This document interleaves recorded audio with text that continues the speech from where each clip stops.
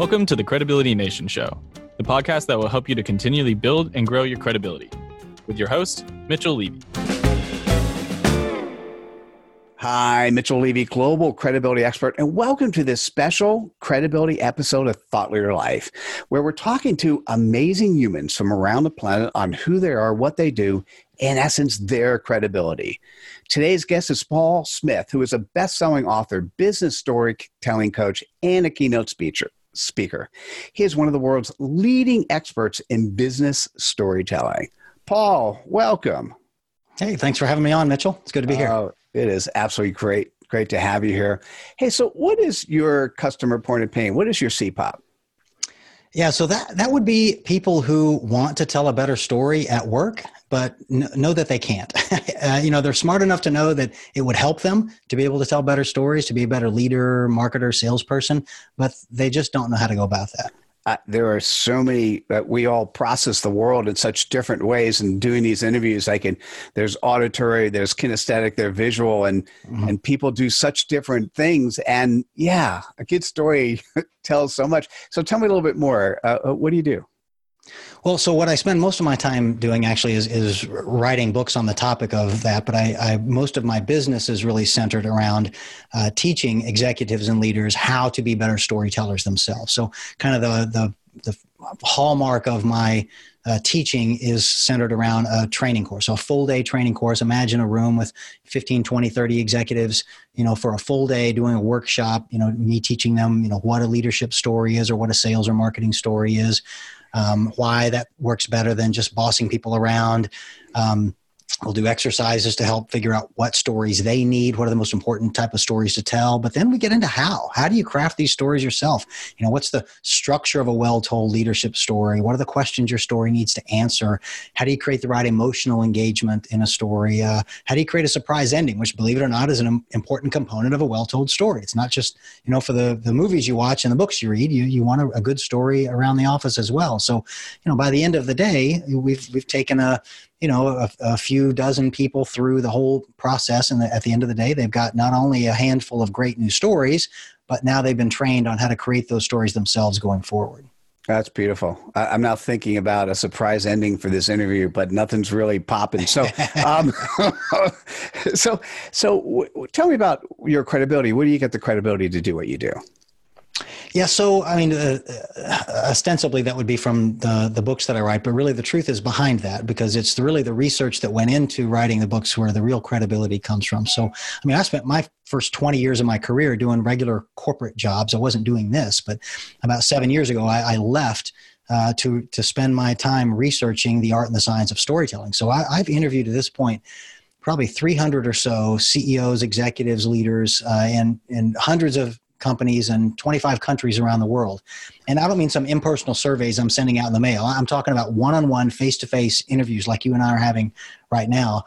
And these are 2-hour-long, interviews. So, and each leader has probably given me 8 to 12 different stories. So if you do the math, I've literally documented around 3,000 individual business stories, which of course has allowed me to reverse engineer my way into what works and what doesn't. And of course, those learnings became the topic of the books and the courses that I teach. So that's, I think, the real heart and soul behind why it is that I know what I know about storytelling that most people don't. It's a sitting down and doing the research and making stuff happen. And now you're doing a bunch of speaking around the world in terms of helping people understand who you are and what you do. And then you go into organizations and you practice it. All very cool stuff. Exactly.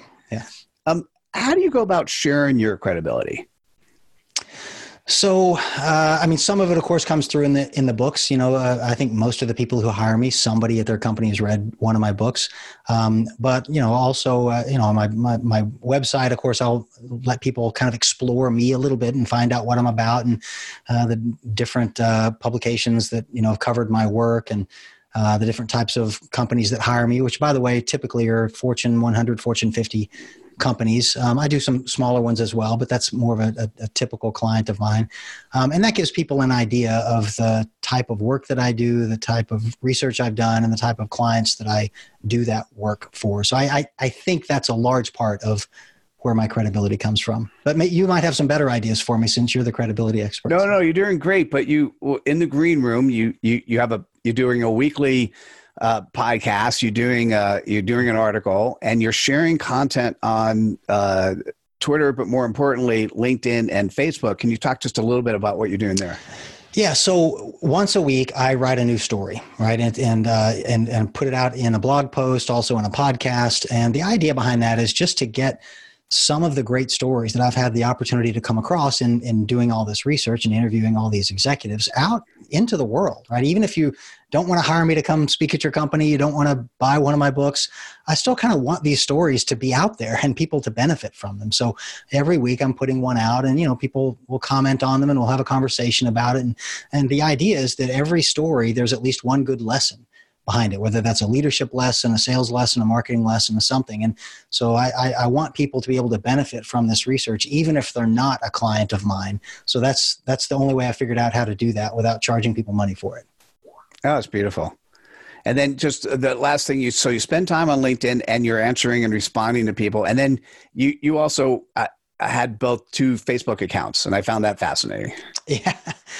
Well, we've all got our professional selves. I want to be able to talk to people about the art and the science of storytelling, about leadership, about sales, about marketing, but I also want to have conversations with people about politics and religion and, philosophy and sports and the kind of things that those are the things you typically don't mix with your work conversations. But I'm a human, so I want to be able to have that outlet and that kind of conversation with people. So I've got kind of 2 groups that I try and keep them separate, although there's a little bit of a bleed over into both.